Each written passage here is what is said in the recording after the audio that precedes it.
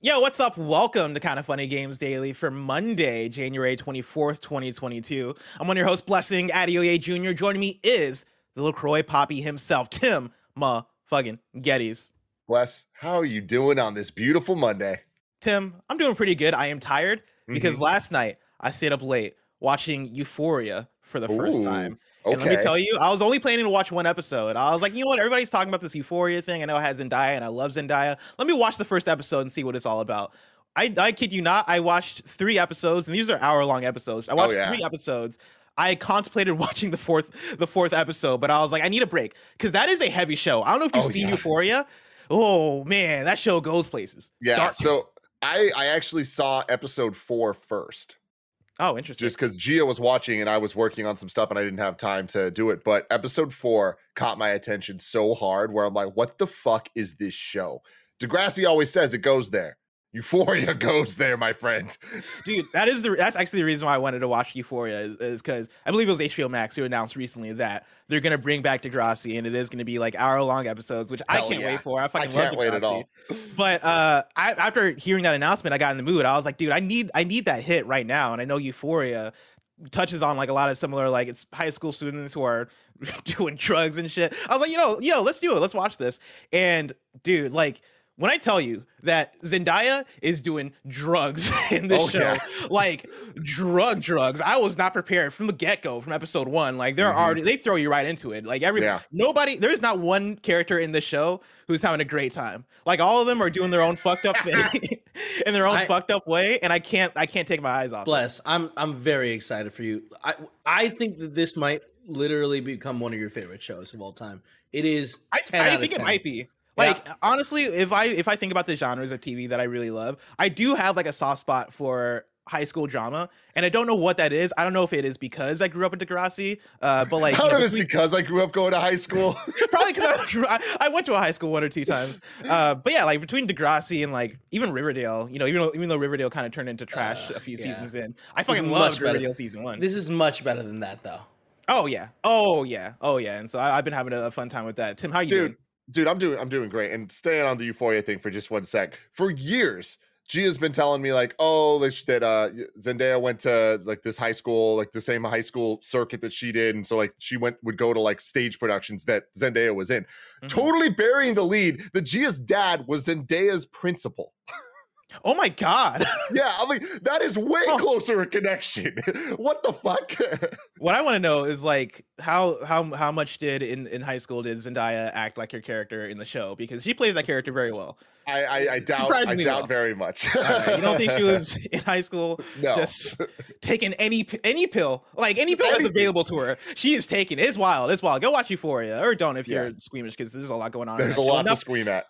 Enough about that, Tim. Let's talk about today's stories, because it is a packed news day. Today's stories include Pokemon Legends Arceus possibly being amazing, Elden Ring going gold, and more, because this is Kind of Funny Games Daily. Each and every weekday at 10 a.m. live right here on twitch.tv/kindoffunnygames. We run you through the nerdy news you need to know about. If you're watching live, you can correct us when we get stuff wrong by going to kindoffunny.com/you're wrong. If you don't want to watch live, you can watch later on youtube.com/kindoffunnygames, roosterteeth.com. Or you can listen later on podcast services around the globe by searching for Kinda Funny Games Daily. Remember, you can use Epic Creator Code Kinda Funny on all Epic Store and Epic in-game purchases like Rocket League and Fortnite to help support the channel. To be a part of the show, to patreon.com/kindoffunnygames, where bronze members or above get to write in, and silver members or above get the show ad-free with the exclusive daily post show. Housekeeping for you, a new episode of PS I Love You XOXO is recording later today on Patreon. We're going to be talking all about the PlayStation side of the Activision Blizzard acquisition and asking, will Xbox Game Pass ever come to PlayStation? That's the magic question today. You can catch that later live on Patreon, or when it goes up tomorrow for everyone over on youtube.com/kindoffunnygames and on podcast services around the globe. Thank you to our Patreon producers, James Davis at James Davis Makes, Blackjack, and Pranksy. Today we're brought to you by Purple Mattress and Babbel, but we'll tell you about that later. For now, let's begin with what is, and forever will be, the Roper Report. It's time for some news. We have 7 stories today. Baker's dozen. That's a high news day for me. Usually I like to aim for 5 or 6. We got 7. And I had to make some cuts. I had to make some cuts. There was also a news story about like the N64 formulation on Switch is like slightly better. They made some fixes in Zelda Ocarina of Time. Basically, when you're in the mirror dimension, there's the reflections in the water. I had to cut that because that's small time compared to the news that we got no today. time to talk about that news that we just talked about. No time to talk about that, which I really wanted to talk about, but I really couldn't fit it in. And so shout out to that. Let's talk about story number 1. Pokemon Legends Arceus is apparently really good, question mark. I'm going to start with Chris Scullion at VGC. I have a couple of sources, but I'm going to start with Chris Scullion because Chris Scullion basically combines multiple sources into one. Chris writes, a number of Japanese video game websites have been posting their first impressions of Pokemon Legends Arceus following a recent hands-on event in Japan. Famitsu praised the game for moving the Pokemon series in a new direction, saying, quote, "It's safe to say that this game is completely different from previous titles. The first thing that impressed me when I started playing was the exhilarating feeling of moving around freely in the vast world," end quote. Game Watch also delivered a positive preview, saying the ability to ride Pokemon, quote, "strongly matches the worldview, making you feel more like you're adventuring in the Pokemon world, which I personally found to be an excellent system," end quote. It also celebrated the way the more traditional Pokemon battle system is integrated into the open world gameplay. Quote, "This system, which successfully combines the action of this title with traditional Pokemon battles, is highly accomplished, and I especially appreciate the fact that Pokemon battles are a means to a different end, which fits the worldview of the game," it said. Was worldview a phrase that the preview guy said a bunch of times? It had to be, right? This reminds me of This reminds me of Returnal, where everybody started using the word biomes after Returnal because they said it in an email, and now everybody's using it for everything. Yeah, me and Bless just gonna drop. We're gonna drop worldview just constantly now for every news story. We got to find our own thing. We got to find just for whatever random. I guess there's a lot of open world games, right? So we got to find whatever buzz term that we're gonna use. Kind of funny to describe every single open world game going forward. I'll think about it. I'll meditate about it. Good.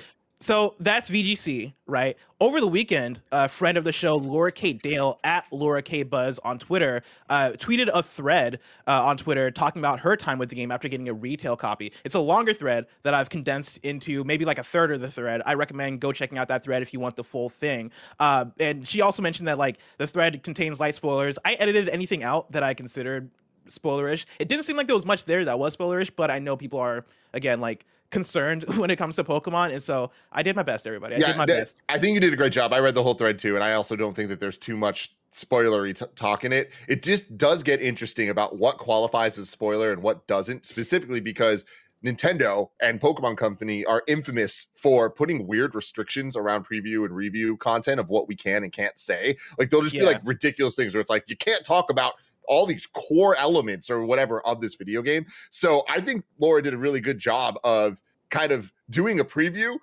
following kind of some internal rules that I think feel better than Nintendo's rules normally when it comes to actually doing a good preview for a video game. Yeah, exactly. She did a really good job breaking down exactly what the game is and what the experience playing the game is like. And so to jump into her Twitter thread, it reads like this. It's no secret that retail copies of the new Pokemon game are out in the wild after retailers started breaking street date. With no review or even preview articles out 5 days pre-release, I think it's time for my spoiler-light preview of my first 40 hours with a retail copy. So how is Pokemon Legends Arceus? It's the most I've enjoyed a new Pokemon game in years, and I say this as someone with 1K plus hours shiny hunting in every game this gen. As an obsessive level Pokemon fan since the series' inception, I'm in awe of this game. It's not flawless, but it's ambitious. At its core, Pokemon Legends Arceus feels like Pokemon made in the Breath of the Wild engine, stripped back to focus on the gotta catch 'em all tagline, with a dose of beginner's first Monster Hunter excursion and hunt structure, and a robust side quest system to build up an evolving hub town. So how does it actually play? Well, the core gameplay loop is pick up quests from a hub town, then head out to large but contained zones to complete those quests and work towards Pokedex completion through captures and battles. Once you're through the tutorial, you're just sort of left to wander and explore without hand-holding. Go catch Pokemon and work on your Pokedex. No interruptions, just go have fun. This is the most Pokemon has felt like a living world. NPCs acknowledge other regions, new villagers move into your town, Pokemon have new animations and behave differently to each other. New move animations, battles are faster, and take place in your actual location. Traversal is increasingly opened up by certain ride Pokemon, which help cross big areas faster when backtracking for dex completion. It's super fluid to swap on the fly between traversal options. Everything moves so fast, nothing makes you pause and wait. The new gameplay flow is incredibly satisfying, but will be divisive potentially. I love it personally. That's where I stop for her preview thread. Of course, go over to her thread if you want to read the full thing. She gets into a lot of details there. But here, Tim, I assume you saw the thread over the weekend. What were your thoughts first reading it? Oh my God. It's to say relief isn't even like a big enough word. Like, this is just such a like, whew, oh my God, it's good. I can't believe it. Like, I trust Laura for sure. And this is just the best sign that we've had so far, because all the trailers and all the official marketing has been at best fine, I would say. But I think at worst, not good, because of the kind of the tech issues with some of the frame rate, just how empty things seemed, and really kind of looking at until the gameplay trailer they showed last week. And even that I feel didn't do the best job, because they just showed a lot of what we've seen before and kind of a new framing. But it just kind of seems like, what is the game? What are we actually doing? Like, what's going on in this big world? Because it's complicated with something like Pokemon, where we all want to see it reinvented, but we also don't want it to be too far from what we loved about it in the first place, right? So it's a tough balance, but then it also looks like Breath of the Wild. So there's going to be comparisons where it's like, what are the expectations here? And it's funny because going back to the VGC article here, one of the Famitsu quotes was, the first thing that impressed me when I started playing was the exhilarating feeling of moving around freely in the vast field. That feels like such a weird compliment to give a game in 2022, because that sounds like Hyrule Field in Ocarina of Time type praise, right? And Pokemon always has been on this different scale, where it's just talked about differently because of how revered the franchise is. But everyone wants something different from it. So the fact that multiple people are now saying that this is delivering what people are looking for, I think is very exciting. Do I fully believe this is going to be the dramatic shift that we all kind of hoped? I don't know. Like, I'm excited that in a week we're going to be able to find out, like, this game's actually coming out this soon, which is incredibly cool to me. I would have never bet on that, like, at all. I would have thought it got delayed based on how little we've seen. I do think it's bizarre how little we've seen of this game. Like, it makes no sense when you look back at the way Nintendo does things, the way Pokemon Company does things. Like, how is this happening that a Twitter thread from Laura is the most information we got about the game less than a week out from release? Like, this thread is going to turn the tide for so many people of going from not interested at all to, I'm pre-ordering this now in the final moments of its pre-release. Yeah, and I there's a chat that went by from Unique Technique who said, I hated how everybody shit on this game from the jump.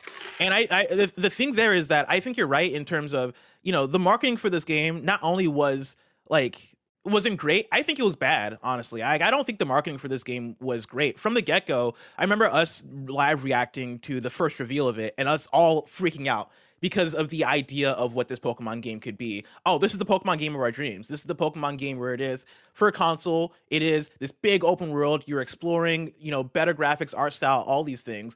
But every single time they've shown it since then, they've not shown it in a way that's really done it any justice. And the things that they talk about, the things that they've touched on in their trailers and their gameplay trailers have been focused on, I guess, the parts of the game that don't seem as interesting, right? Like, I guess it's the thing of, how do you market a game that seems to be Pokemon mixed with Monster Hunter mixed with Breath of the Wild without overhyping it and also like getting Pokemon fans excited for fans that have oftentimes been disappointed in the past before. Like, we're coming off of playing Pokemon Brilliant Diamond and Shining Pearl, and both of us came out of that going, yeah, like, it is what it is. It's kind of boring to play. Like, it is the traditional, it's Pokemon. And I feel like that's been the conversation about Pokemon for so long. The fact that, like, it doesn't really innovate. It doesn't really go for it. And they don't really have to, because they can pretty much put out what are essentially yearly to bi-yearly installments of this franchise, and people take it and they're like, yeah, it's Pokemon, and we'll shiny hunt, and we'll do the things, and then we'll move on from it. I think we've been kind of trained to not expect any sort of big innovation from Pokemon Company, aside from, like, here's Pokemon Unite and a MOBA, here's Pokemon Sleep, an app that you can use to sleep, right? It's like weird random side stuff that we'll get from time to time that we go, all right, but, like, are we ever going to get a big new Pokemon experience that is core? This being that, I feel like it's hard to believe, but, this thread from Laura K. Dale, I think, is like you said, right, the most that we've gotten in terms of, oh, this seems like it could be it. This seems like something that's going to be promising, that it's going to be fun. Yeah.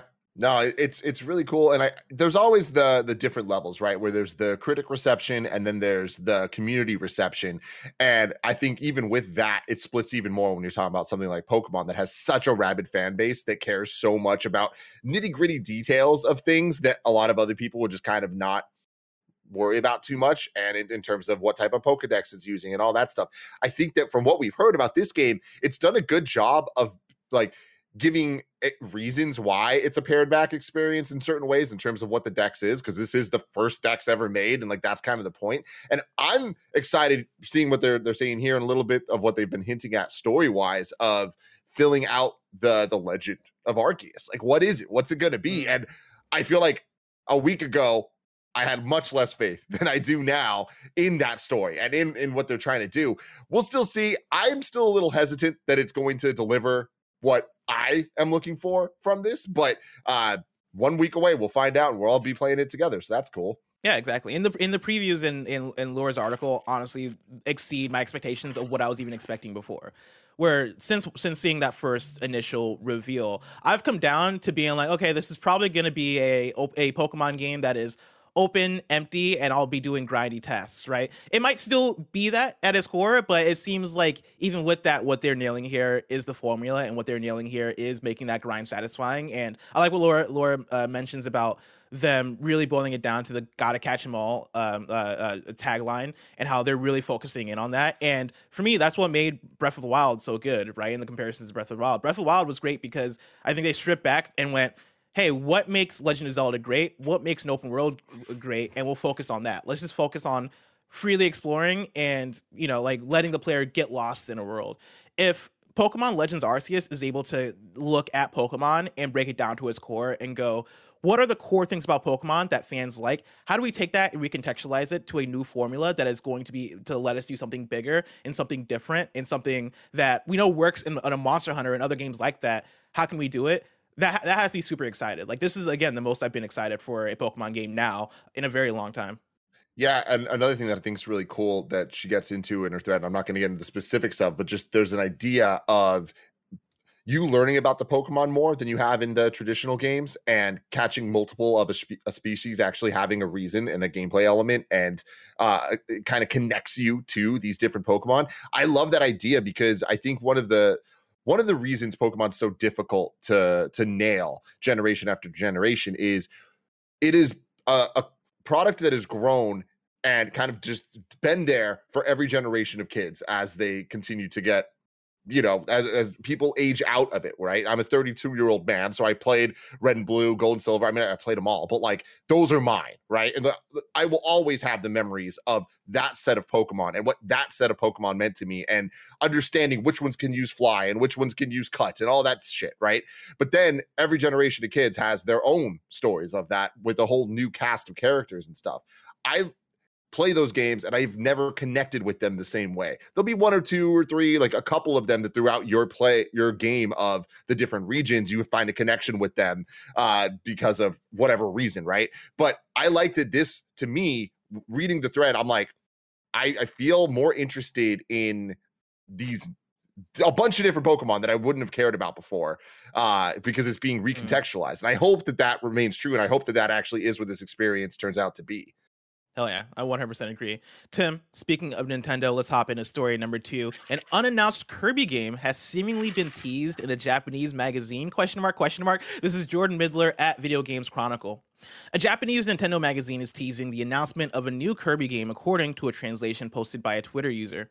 According to user Dede Dio, the teaser image in the January 2021 Nintendo Dream magazine translates to, quote, new issue will release on Monday, February 21st. In addition to detailed news about Kirby and the Forgotten Land, we've also included a new game that we didn't expect, ... I have a feeling that a new title will be announced, end quote. It's not clear if the publication is referring to a new Kirby title specifically, or just a new game of an unknown series. However, 2022 marks Kirby's 30th anniversary, and Nintendo has said to expect activity. Tim, what do you make of this one? Expect activity. Expect activity. I don't know, man. I think it'd be weird because it's not like Nintendo has 3DS anymore, right? Like back in the day would have made sense. Okay, cool. They're making the Kirby Wii U game, but they're also making the 3DS game, and they're different games and whatever. Nintendo's proven that there's no consistency with anniversaries at all, Mhm. with how different franchises get treated, whether it's the 10th, 20th, 30th, 35th, 37th. It kind of doesn't matter, especially in this day and age when, plans have shifted so much year to year, that I don't think that they're really kind of actively targeting anniversaries for anything of major interest. Like, sure, there might be like a merch line or a controller or whatever, but like I don't think that they're going to go too far out to like make this the year of the Kirby, like year Yeah. of Luigi, never forget. But yeah, I wouldn't be surprised if this ends up being a totally different game that's not Kirby that they're talking about, like some game that we haven't heard announced yet. But I can't really wrap my head around 2 Kirby games coming out, unless it was like, I don't think we're gonna get like a Kirby collection. I don't know. Yeah, like it's hard to think of what it would be. Kirby is one of those franchises that I feel like they just put out games, man. Like they did, like every year I feel like there's a new Kirby title, and it's like, oh, this is a fighter, okay, I guess. And like I don't really hear many people talk about the games, but I mean, there's a fan base out there because they keep putting them out. I wouldn't be surprised if it was just a, hey, here's Kirby 30, in the way that we had Mario 35 or Tetris 99. That's like, a good call. Yeah, like maybe it could Totally. be something like that. I think that would fit in line and maybe makes sense to announce this way. I think that's the other thing, is that I don't see Nintendo as the company to announce a new game through just a magazine. Especially if it's a game that might come out worldwide. Like, would you really want to do it through a Japanese like physical magazine publication? I feel like that'd be a weird way to do it. So I don't really know what I'm expecting, but I'm expecting something really small. If it's gonna be, even if it is like a Kirby thing. It could be, well, no, they said new game, so it's probably not this, but just to put it out there, it could be Kirby and the Crystal Shards, which was the N64 game coming to Switch Online. Yeah, but, and that can make sense too. Yeah. I've come to learn not to expect much from Nintendo with anniversaries. Like I'm done like expecting and getting hyped for what are they gonna do this year for this thing. Just because I think they've taught us not to expect much. Like we got Skyward Sword last year for Zelda, I guess, and like did we even get a few other things? I'm sure it was probably merch or something that dropped, but like nothing substantial. Yeah, it saddens me, Tim. Yeah, it is what it is, man. Nintendo.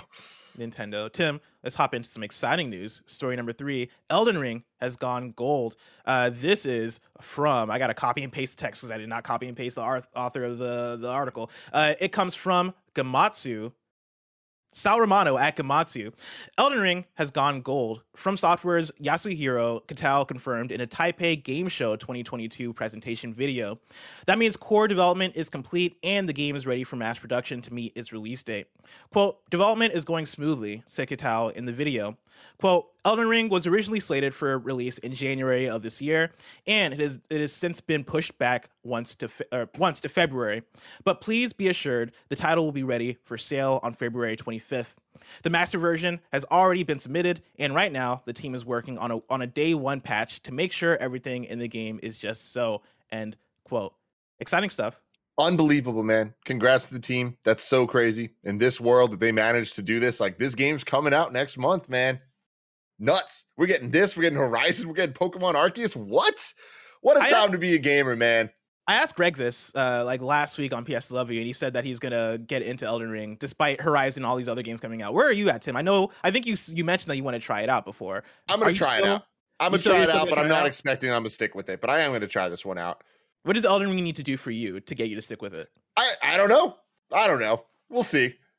I don't think that it's gonna stick with me just because of the type of gamer I am, which is a punk ass bitch. Blessing if that's what you were asking. That's fair. That is what I was asking. I don't know how I'm gonna play all these games. That's kind of where I'm at. And that's one thing too. Is like I'm gonna be playing the shit out of Horizon at that point. Hopefully, still Pokemon at that point.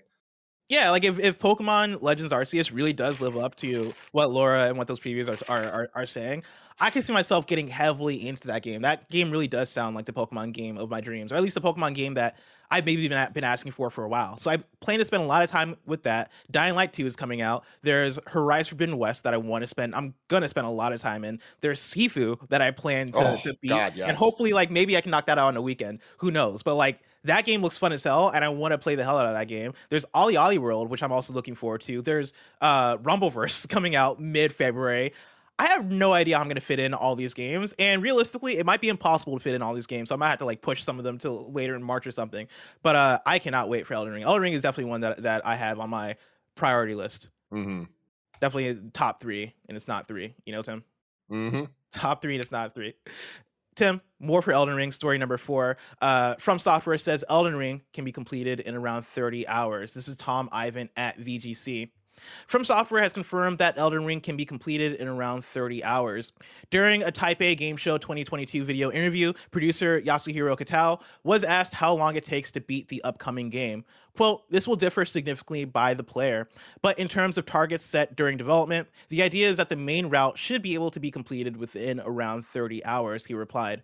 Quote, the game as a whole is quite massive and contains many dozens more hours worth of gameplay. But if you're talking about the main route only, it shouldn't take much longer than that, end quote. Which sounds about right. That sounds like a From Software game. Those games, I would say, take around 30 hours to mainline and complete. I think it being an open world, I might have expected a little bit more, but I do like that they're committing to that 30-hour structure. I think that's going to allow us to, like, at least for me as a player, it's going to allow me to get through it. And then in the way that I like to play open world games, I like to circle back to everything else, like all the side stuff afterwards, and clear things out after I beat the main quest. And so that excites me. I love the 30-hour mark, and yeah, still looking forward to Elden Ring.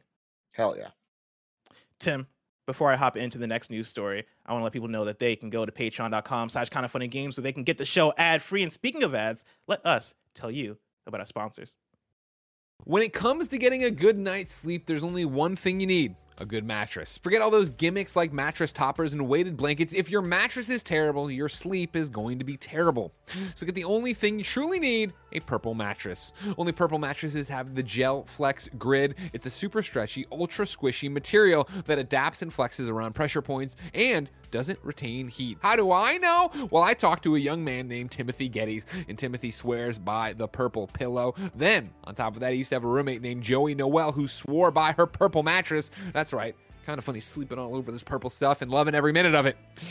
Getting a great night's sleep starts with having a great mattress. Get a Purple mattress. Go to purple.com/kindafunny and use the code kindafunny. For a limited time, you can get 10% off any order of $200 or more. That's purple.com/kindafunny. Code kindafunny for 10% off any order of $200 or more. That's purple.com/kindafunny. Promo code kindafunny. Terms apply.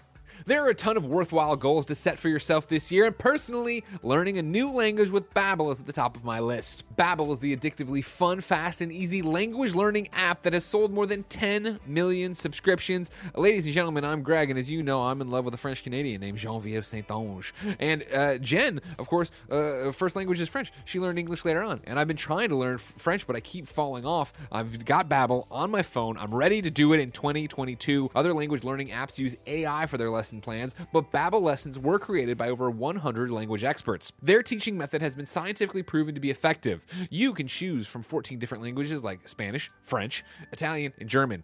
Plus, Babbel's speech recognition technology helps you improve your pronunciation and accent.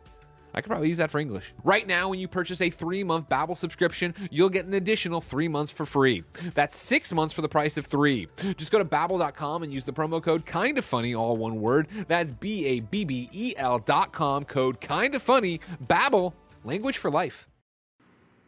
Next news story, Tim, is one that I think at the top is going to sound boring to many people, but by the time we get to the end of this one, I think people will be very fascinated with it. Story number 5, Unity has acquired Ziva Dynamics. This is Chris Kerr at Game Developer. Unity has expanded its suite of real-time character creation tools with the acquisition of VFX company Ziva Dynamics. Ziva technology has been used in a number of game, movie, and television projects, including Game of Thrones, Godzilla vs. Kong, and the Senua's Saga Hellblade 2. The company is described by Unity as a, quote, leader in sophisticated simulation and deformation, machine learning, and real-time character creation, and it's the latest visual effects studio to be acquired by the engine maker after the high-profile purchase of Weta Digital. Unity announced the deal using a Ziva-created digital human called Emma, whose model was trained with over 30 terabytes of unique 4D data and is capable of emoting using over 72,000 trained shapes. What do you mean by 4D data? What is that? Oh, you're about to see, Tim. You're about to see. Quote, this is deep tech for amazingly realistic animation, incredibly emotive performances, letting characters shine even in demanding real-time environments. And soon, it'll be accessible to artists and creators of all levels, reads a Unity blog. Kevin, I sent you over a video that I want to watch together. We're not going to watch the whole thing because it's a longer one, but I do want to watch the beginning of it because it's the video of Emma, right? You can go ahead and press play here. Hi, I'm a virtual human created by Ziva Dynamics. I'm powered by state-of-the-art biomechanical simulation, and I'm running in real time in Unity. But enough about me. I have some even more amazing news to share with you today. I'm excited to announce that today, Ziva, my creators, are now part of the Unity family. Unity and Ziva have a shared vision of making realistic, lifelike character creation accessible and scalable How uncanny for all is this? artists, regardless of You can skill go ahead and level. pause it there, Kevin. I just wanted us to see like it in motion because I saw this morning. I was like, this is fucking crazy. Man, yeah, it's crazy how much tech has advanced and how Uncanny Valley still is there where we're like, that ain't a human. That's wrong. But we have gotten to the point that we'll debate for a year whether the PlayStation conference was CG people or not, right, Kev? Oh my God, they're fake. There's something up with them, and it's fucked up. They're not telling us about it. You know, what are you hiding, Sony? It's messed up that Sony's doing that and Disney's screwing over Pixar. Yeah, they're fucking Pixar. Wait, what is Disney doing to Pixar? Don't worry about it. Oh my God, please they're just screwing them so hard it hurts to watch. Oh no, we're gonna get Nemo 3? No, it's all of their movies that have come out in the last that have come out in the last 3 times have not come out in movie theaters, even though movie theaters have been open. Back up. I see. Yeah, I see. Only Disney Plus really screwing them over. They're making no money. Sad. So the thing that is most impressive to me about Emma is the little tiny things that make it feel more human. Like just like the way her eyes like would light up just a little bit more with certain words, or like the little head tilts and stuff. Mm-hmm. That is the crazy technology. Kevin, is that the 4th D? What is I know the 3Ds, but what is this 4th D? That might be the 4th D, yeah. 30 terabytes of unique 4D data. I mean, I think that is I think that is the 72,000 train shapes that they're talking about. I do think that is the impressive thing about this is I know like watching the video, it very obviously isn't a human being, right? You can still tell that it's CG animation from that, but it is the way that Emma is emoting that really throws it off and really made me go, oh my God, like she's moving very naturally in a way that is off-putting to me almost. Like very uncanny, but in a way that's really cool because these tools are being put in the hands of basically any developer that has Unity, right? And so the idea is it's similar to Unreal Engine 5, where in the preview that we did for that, me and Andy did for that, the devs talked about basically indie devs being able to create big open worlds via the tools that they have available with Unreal Engine 5 and the amount of shit that they can throw into a world because of how powerful the engine is, right? I think this is on the flip side of for character creation and for animation, a lot of indie devs, a lot of smaller studios are going to be able to take advantage of this and actually make stuff that might look insane down the line. Yeah, you know, what's crazy to me, and this sounds like a dumb thing to say, but it makes sense. Kev, can you bring Emma back up, please? I like referring to her as Emma. It looks more like a real human with CG on top than it does CG being a human. Like, this reminds me of like back in the day, if there was a movie about the future and there'd be a person like with a hologram, like if you just made this a little bit blue, it'd be like, oh, okay, that's like what we think the future is going to look like of like airports and shit. But here it's like, this looks like a human with like some CG elements on their face. Like, look at even the neck and like shoulder area. Like, it looks like she's breathing. It looks like you see like muscle twitches and shit like that. Like her that's neck crazy. When she talks, you can see her neck moves a lot, like the lower parts of it. Nuts. Yeah, absolutely insane. Did you ever watch the Kara tech demo that Quantic Dream put out maybe like a decade ago at this point? Yeah, I remember watching that like a billion times. I couldn't get over it watching that tech demo, and we've come such a long way since that. I'm sure if we pulled that up, and in fact, Kevin, if you're able to, could you look up Kara tech demo? I'm already on it. Yeah, thank you. At the time when I watched that, I was blown away partly because I was really into the tech demo and like the story of it, in which they eventually turned into Detroit Become Human, but also the tech of it struck me as like, this is crazy, this is insane. But I wonder, I've not seen that video in a while. I feel like if I watched that video now, I'd be like, oh, like games look better than this. Yeah, I mean, that's tech, right? Brought up. Like we just get used to a This level is of it? CG. I mean, it reminds me a lot of like watching The Matrix and, you know, seeing like what holds up and what doesn't hold up. And like, we're just in this era of CG. Can you move your head? That just continues to get better, where there's some movies that look timeless, like looking at like Pirates of the Caribbean, right? The CG in that is so fucking good, and it has a lot to do with the style of it, where it's like it feels like a choice. The problems with it feel like a choice as opposed to a limitation. And I think that with a lot of this stuff, where with the tilts and the motions and stuff, that's what this that we're watching now lacks. Yeah, it's wild. I'm like watching this card demo. I'm like, yeah, this looks textures. like a PS4 game. Yeah, I mean, she's also an Android here, so it's a little not a 1-to-1. That's my girl Emma. She's a real girl. All right, calm My down. girl Tim. Emma is a real girl. Calm down. Can you fast forward a little bit when she like actually becomes human? Up. Don't worry, they don't show it. This has to be YouTube appropriate. Yeah, no, it's wild how far we've come. Because I'm watching this and I'm like, yeah, this looks like an animation. This looks like I played it on PS3 or something. All right, we can put this away. Thank you so much for that, Kevin. But yeah, Unity, congratulations on getting whatchamacallit, Ziva Dynamics. Please don't take over the world with androids. Story number 6. Yakuza creator Toshihiro Nagoshi and NetEase have formed a new studio. This is Marie Delisandri at GamesIndustry.biz, and this is one that I think has been about like a year in the making. We've been talking about Bless. this finally I happening. just had a horrible realization about where we are as a people. Mm-hmm. For years, the comparison, the low-hanging fruit joke is that looks like a PS2 game. Yeah. We're getting to a point that we could say it looks like a PS3 game, and that has relevance, that has understanding. And what we mean by that is, Kara, yeah, that hurts weird, my soul, Bless. It means we're getting old. Like we're finally getting up there. old. Oh, this looks like a PS3 game. When I remember PS3 being the most impressive thing ever. I remember playing NBA 2K on PS3 and being like, "Yo, this looks real." Now if I played NBA 2K on PS3, I'd be like, "Why am I playing this? I could be playing NBA 2K." Why am I playing this? Why am I playing this right now? Again, this is the Yakuza creator and NetEase formed a new studio, Marie Delisandri at GamesIndustry.biz. NetEase unveiled a new studio from veteran Yakuza producer and executive director Toshihiro Nagoshi, simply called Nagoshi Studio. Nagoshi will serve as CEO and representative director of the Tokyo-based developer. The studio has a founding team of eight other members, all veteran from Sega and Yakuza developer Ryu Ga Gotoku Studio. Nagoshi Studio will focus on, quote, developing high-quality console titles that will be released globally, NetEase said.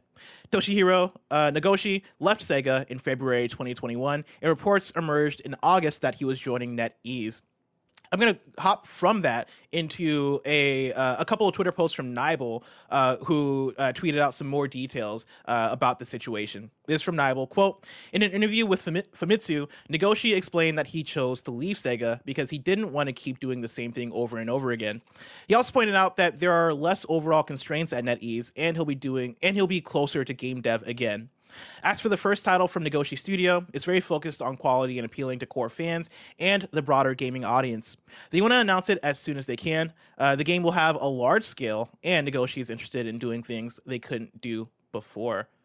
So go get him, Nagoshi. Congratulations on the move to NetEase. I'm very curious to see what this is, because it's not gonna be Yakuza or Judgment, right? Because he doesn't have those IP. I wonder if it's gonna be a lot like those, right? I wonder if he's gonna make a Yakuza like, or if he's gonna go for it and try to make something that's a bit different and new for him. Yakuza like. Is that you trying to make a new That's me trying to figure out what our new phrase is. Yeah, Yakuza like. You hear that? Yeah. Judgment is Yakuza like. I guess Yakuza might be a Shenmue like, if anything. I don't know. Is this one that interests you at all? Like, do you have any stake in a new Yakuza like game? No, I think it's cool. I'm always interested when creators kind of leave a team and then they go off, and it's like, what's their project going to be? Is it going to be like a spiritual successor? Is it going to be something completely different? Like, I don't know. It could result in like Balan Wonderworld, right? Yes. Yes, it can. That was maybe the most cursed thing you could have said about this. I know. Like, there are fans there's fans of this man. I know. Like, I'm so sorry. I take that back. That was too brutal for a Monday morning. That was way too far. But yeah, again, yeah, I'm very curious to see what this is. I like what he's saying about being able to have more freedom and being able to kind of like him being closer to game dev and him not having the overall constraints that you would have at a Sega. That's kind of what you want for creatives. You want creatives to be able to do their own thing and be able to operate the way they want on their game and make the game that they truly believe in and want to make, and also not get burnt out after making the same series over and over and over again. Shout out to Hideo Kojima and Smash creator. I can't think of his name. Sakurai. Thank you. Shout out to those two. But yeah, like I'm curious to see what this actually brings out of him. Because I know there's a lot of Yakuza fans out there, and like from playing both some of Yakuza and some of Lost Judgment, those are some good games, some cool games, and I want to see more games like that. Bless, totally off topic on this, but this weekend I finally listened to J. Cole's latest album, front to back. Tim, that came out 9 months ago. I know. I've heard songs here and there, but I just haven't listened to it. I've been sleeping on a classic. I can't fucking believe it. And I know I'm so late to this conversation, but him mentioning Hideo Kojima, I lost my shit. I was like, let's go. Dude, such a bar. I was repeating that bar all week when I heard that. I was like, man, J. Cole still got it. Yeah, you were sleeping on a classic. That album slaps. Also, shout out to Earl Sweatshirt, who dropped an album last week. I don't know if you listened to Earl Sweatshirt, but I mean, also still got it. All right, I gotta check that out now. Yeah, check out that new Earl. Let's round out the Roper Report with story number 7. Sony Pictures Classics picks up Alex Helfrecht's animated movie A Winter's Journey. I know this doesn't sound like a gaming news story, but we'll get there in a second. This is from Anthony D'Alessandro at Deadline. Set in Bavaria in 1812, A Winter's Journey follows an itinerant, lovelorn poet who undertakes a hazardous walk across mountains, ice, and snow, a journey which will bring either death or a new life. Painted by the animation artist behind the Oscar-nominated Loving Vincent, A Winter's Journey is a romantic and epic tale which blends live action with CG and painted animation. The world of the film is the first to be built using PlayStation's Dreams, developed by PlayStation Studios' multiple BAFTA-winning game studio Media Molecule. The pick is an adaptation of Franz Schubert's timeless masterpiece, Winterreise, the most performed classical song in the world, or song cycle in the world. Quote, especially in these times, says Helfrecht and Titel, we feel a need to escape into a different world filled with beauty and timeless music. We're lucky to be working with some of the world's greatest actors, artists, and musicians, and couldn't think of a better partner than Sony Pictures Classics to bring our film to diverse audiences, end quote. That's cool. Dreams being made to use like an actual movie.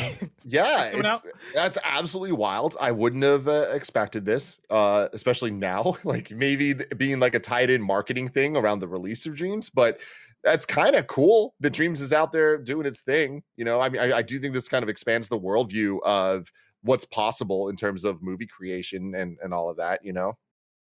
Yeah, this is one of those things that I would have thought about happening before Dreams came out. Like when we speculate about what's the power of Dreams, what can Dreams can do. Before that game came out, I feel like we had hopes for Dreams being able to do everything, right? People are gonna be able to make movies, make albums, and make games that'll come out on the PlayStation Store and all these things in Dreams. And now that Dreams has been out for a couple of years, it came out, was impressive, but also didn't really, I don't think, lived up to the potential that it had in terms of people taking it and making wild things with it that existed outside of Dreams. And for us getting this news, you know, this I feel like is one of the first times where I'm like, oh shit, yeah, like Dreams is like a really good, the tools are great, and I don't think people are really arguing the tools, but this is the first time where I'm looking at this and I'm like, shit, man, like Dreams might have it in the tank if we start seeing more stuff like this, more projects like this. And of course, like totally. Sony picks it up as a way to boost it, obviously, but you know, that's still huge that they're picking up a film and putting in that work. And I'm sure this will come out and have like, you know, might be Oscar nominated if their track record is anything to go by. And that's gonna be huge for them. And so, yeah, I wonder what this means for the actual like potential that Dreams has even beyond this. Do we start seeing more stuff like this out of Dreams? Yeah. I mean, people have made entire YouTube videos in Dreams. People have, yeah, even on youtube.com/kindoffunnygames. People can maybe check out the Blessing Show where I'm hosting it from Dreams and talking about Dreams. And I had another thing I was going to mention about Dreams. Is that the most popular episode? No, it's not. It's fucking Greg Miller talking about Avengers. Fucking Greg Miller talking about goddamn Avengers. Yeah, it's like, and the worst part about it is that every time the Dreams video is about to catch up on it, Avengers drops some content, and then the Avengers video gets thousands of more views. And I'm like, fuck, man, almost. Like, we almost catch it every single time. So go check out that Dreams episode. Yeah, watch it. Give it the views. If you already watched it, watch it again. Yeah. What's the thing I was gonna say about Dreams? I forget what I was gonna say about Dreams. Anyway, I want to go check Dreams out again because I did that last year around this time for that video, and I was super impressed by the Dreams that I came across. Right, the games and stuff that people were making in there. And like, I forget if I mentioned this one in the Dreams video. I must have. Right, there's a dream called Lock, which is a first-person puzzle game where you go through a house and you are solving puzzles, and it is basically The Witness but with words. And it is, to this day, one of the most like impressive things I've seen in a creation tool like that, to the point where if they released that just on the PlayStation Store and sold it for $10, it would have. I think that's the thing you could have done, and it would have popped off. Now I remember what I was gonna say. I was gonna say bring Dreams to PC. I don't understand why Dreams is on PC. That's what I was gonna say. More people need to get their hands on Dreams. There was this weekend, something was going viral of somebody trying to remake the Jurassic Park T-Rex in Dreams. And it was just unbelievable. That was happening like I want to say at a certain point weekly when Dreams first came out. When it came out in beta or in early access, there was like viral stuff left and right coming out of Dreams. Yeah, and I can't find it now, but that's crazy. Yeah, I feel like now that we're a few years ahead of it, it's not as like newsworthy anymore. Like people are like, oh yeah, you can make stuff in Dreams, but the game's still impressive. Like Dreams is still an impressive tool that, again, if they bring it to PC or even if they put a version of it free on PlayStation or PS Plus, maybe allow you to play the games for free. There is so much you can do with Dreams if you market it and put it in people's hands that I feel like they're kind of missing out on. Kev, Fix It Richie in the chat just dropped the Twitter link. If you could bring that up for a sec. Yeah, Kev, bring that up as you're doing that. Hold on one second. I can hear. I'm trying to fix something on Nick's computer, and I guess he's talking to Andy, so I can hear it. Can the audience hear it? No, they can't hear it. Can we allow the audience to hear it? No, that would be a breach of confidence there. A breach of confidence. Tim, I can't wait for Kev to bring up this thing that you linked, but Kev doing that you don't is have just to. so far. Well, he did it. What? It's so loud. Shit's crazy. This is cool. This is cool as hell. I'm laughing because the audio listeners kind of fucking screaming out of nowhere. But yeah, no, this looks insane. Holy shit. Yeah. Shout out Holy to Dreams. cow. This is fucking crazy. Shout out to Dreams. Tim, I can't wait for Dreams to eventually come to PC, but it seems like that might be so far away. If I want to know what's coming out to mom drop shops today, where would I look? The official list of upcoming software across each and every platform as listed by the Kinda Funny Games Daily Show host each and every weekday.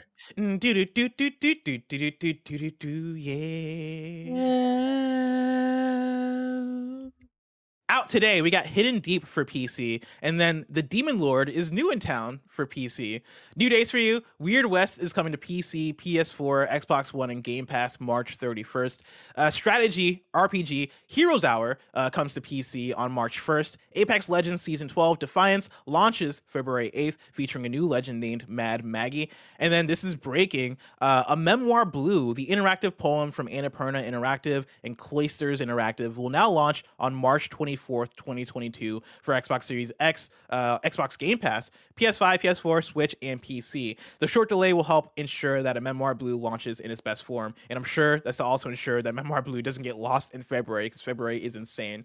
But looking forward to Memoir Blue. Tim, of course, people can go to patreon.com/kindoffunnygames where they can get the show ad-free. They can write in with their questions. They can write with their squad ups. This week, or I should say today specifically, we got a special write-in from the one, the only Kenny Ballou. If you remember that name, of course, Kenny Ballou is the person that writes in every 100 episodes for 100 episode roundups. And of course, today, Tim, is our 1,100th episode of Kinda Funny Games Daily. Hurry, everybody. Insane. Wild. A lot of numbers. It's a lot of episodes. Kenny Ballou wrote in with a whole write-up talking about the different stats as he does. I'm going to go through it. I pared down. I'm sure Kenny Ballou will post all this on Reddit if you want to get the deep dive. I edited it down as much as I can because there's a lot in here. And so, Tim, let's get into it. Again, these are all Kenny Ballou's words. Kenny Ballou writes in and says, today, Monday, January 24th, 2022 actually, is the 1100th episode of Kinda Funny Games Daily. Congratulations. After what may have been the biggest week news-wise, and hopefully views/listens-wise, you've reached another 100 episode milestone. As I did for the previous 100 episode milestones, I put together some stats and fun facts about the show. I try to keep it a bit smaller than last time. It got pretty lengthy for the 1000th episode recap. Feel free to pare down, and then I'll post the full rundown on Reddit like usual, so there you go. There have been a total of 123 hosts of the show, only 2 new host additions since episode 1000, Ryan Panagos and Hombo. For the regulars, the rankings are as follows. Greg has a total of 657 shows. That's plus 23 since last time. Tim has a total of 386 shows. That's plus 46 since last time. Blessing, that's me, has a total of 302 shows. That's plus 51 shows since last time. And I'm closing in strong on Tim. Andrea, RIP, is sitting at 173. Gary is sitting at 167. And I'm going to go all the way down to number 9, where we have some folks who have been appearing on the show a little bit more recently. Andy has a total of 44 shows. That is plus 16. At number 10, Janet is sitting at 31 shows. That is plus 18 since 1000. And then Tamor is sitting at 27 shows. That is plus 20. That's plus 22 since 1000. That's cool. Right? That's real really quick. cool. I mean, Imran at 99. We got to figure out his 100th appearance. We got to figure out, do something cool. Oh, yeah, I didn't think about that. We for sure got to do that. And to give people context, right, I jumped down. But yeah, Andrea's number 4, Gary's number 5, Imran's number 6, Jared is number 7, Fran is number 8, and then we get to number 9 at Andy. For hosting combos, at number 1, we got Greg and Tim at 154 shows. At number 2, Greg and Andrea at 121 shows. Still, which is wild. At number 3, Greg and Gary at 112 shows. At number 4, Tim and Blessing at 101 shows. We've had the largest jump since episode 1000 with plus 19 shows. And then at number 5, it is Greg and me at 75 shows, plus 3 since 1000. Of course, the show. I think that eventually, me and you will be the most common one. You think so? You think we're gonna overtake Greg and Andrea? Oh, actually, we're close. What? Never mind. We're close. Yeah, I think we will. Because me and you consistently host together. The number 1 is Greg and Tim right now. But me and Greg, which is on the calendar for us to do it every week, we don't always do it every week, you know? So I think that over time, it's going to take a while. But I think that me and you, we got it in us, dude. I hope so. I think we'll get there. It might take maybe like a year or two for us to finally hit it, but I think we'll get there. I'm right there with you. For hosting combos, Greg and Tim. Wait, no, did I already do this one? I already did this one. The show is run by one of the hosts who reads the Roper Report, segment transitions, etc. The rankings for this is, at number 1, Greg at 633 shows. That is plus 23 since episode 1000. Number 2 is me at 237 shows. That is plus 44 since 1000. At number 3 is Tim with 88 shows. Number 4, Andrea with 30 shows. And then number 5 is Imran at 29 shows. Then a few spots down, we got at number 9, Janet Garcia at 15 shows, a new entry. That is plus 9 since episode 1000. For some advanced metrics, the rankings for percentage of shows run to shows hosted for KF employees and part-timers. I love this because now we're getting to the nitty gritty. You know, now we're getting to statistics. This is like when you reach page 3 of like your Smash statistics to see like what characters have picked up the most items and shit. At number 1, worldview. Stands for worldview. At number 1, we have Greg at 96.3% of his episodes hosted versus episodes in the I guess guest seat. At number 2 is me, 78.5%. At number 3, Tamor, 63%. And number 4, Nick Scarpino at 50% of the shows hosted on KFGD. That's really funny. And I don't get Nick off this list in any way. It's a disgrace. Right? And number 5, Janet Garcia at 48.4% of her shows hosted. Rankings for those who have done the sound effects for the show. That is the Roper's Report jingle, Baker's Dozen, etc. At number 1 is Kevin at 785 shows. That is plus 87 in the last 100 shows. At number 2 is Barrett with 193 shows. That is plus 13. And then the rest of the rankings remain unchanged, except at number 7 is the combination of Kevin and Andy when Kevin's voice stopped working. That happened sometime in the last 100 episodes. I do not recall. I love our lives. Right? None of this makes sense. Thank you all for watching. Yeah, thank you all for being a part of this ridiculousness. And then let's see here. Updated Roper Report info. And let me tell you, This is a stat that is stuck in my mind, Tim, since we read it on the episode 1000. All right, there have been a drum roll of 5,274.1 items on the Roper Report. A baker's dozen. A baker's dozen. And I'll be honest, I try to get those numbers up sometimes, but like I also try to keep the show good, and so like it's kind of hard to get those numbers up. At number 1, right, Greg has had a total of 2,900.6 items, and that is plus 122 since the last 100. I am at number 2 with 1,244.5 Roper Report items. Tim's at number 3 at 451. Imran is at 138.5 unchanged. At number 5 is Jared. Wow. And then this next part is the most interesting part to me, and I know it will be to Tim, and for people who listen to the Kind of Funny Games Daily post show. Incredibly, there have now been a total of 453 shows since the last show in the studio. That means over 40% of all the KFGD episodes have not been done at the studio. This stat continues to amaze me. Yeah. Over 40%. That doesn't have been work right, from home. Right? That sounds wrong, man. right? We've been working from home for 2 years.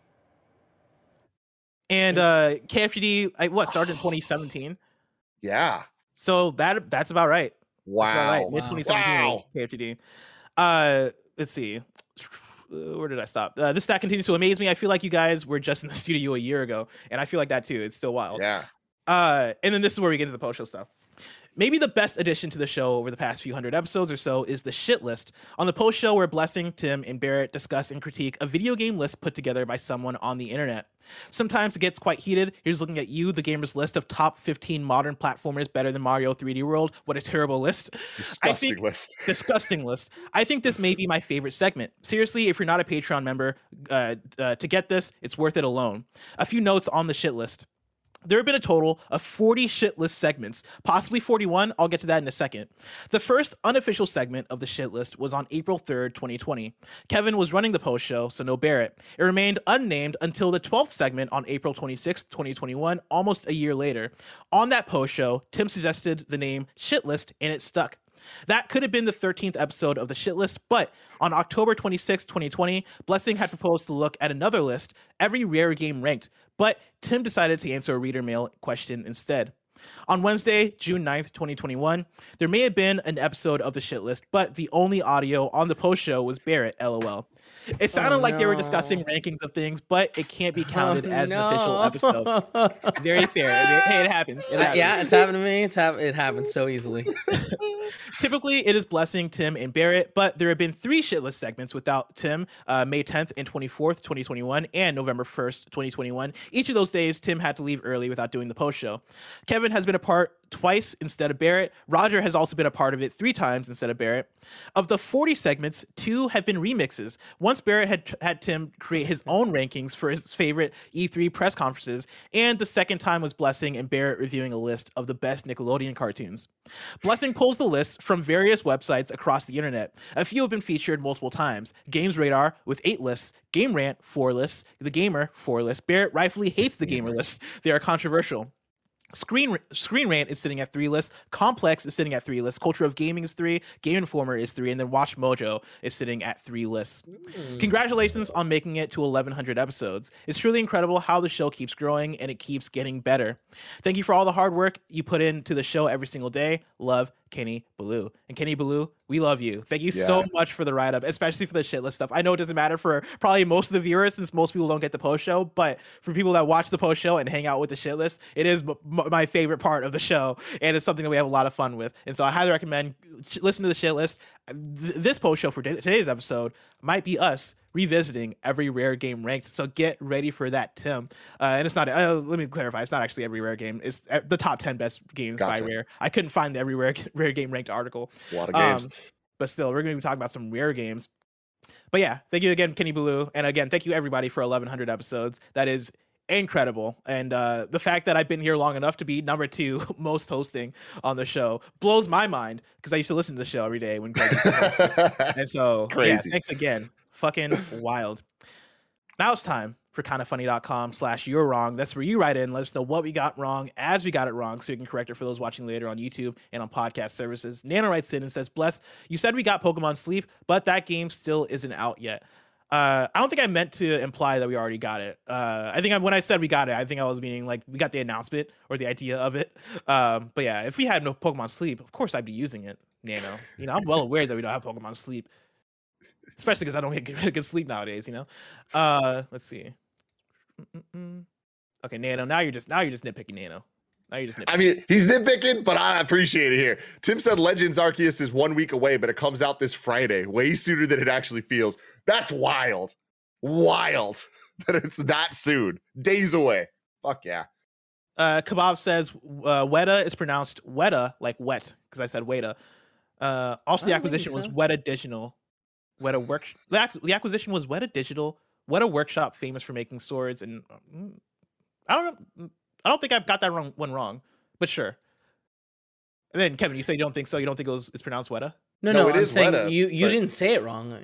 I didn't know you say it wrong. I thought you nailed it. I didn't notice that either, but whatever. Banner SN says the Zelda 35th anniversary included the Zelda game and watch and the Zelda Skyward Sword Joy-Cons, which were dope. Yeah. There you go. Okay, I thought somebody was kidding with me, but I think they're being serious. Plumbers writes in and says the fourth dimension in 4D is time. So saying that their data is 4D means it's video instead of still images. That sounds dumb. That's not something you brag about. Yeah?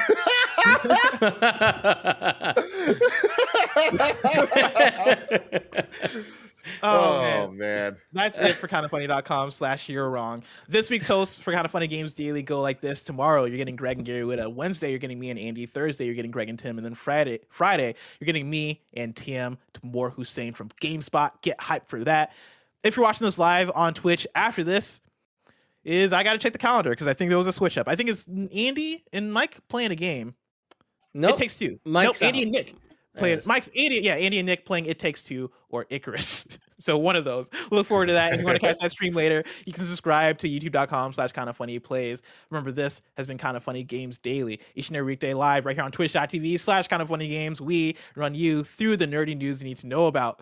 We have a Patreon post show for those that are subbed at the silver level of patreon.com/kindafunnygames. I'm laughing because some jokester out there in the middle of my like sign off right up put the word banana, and I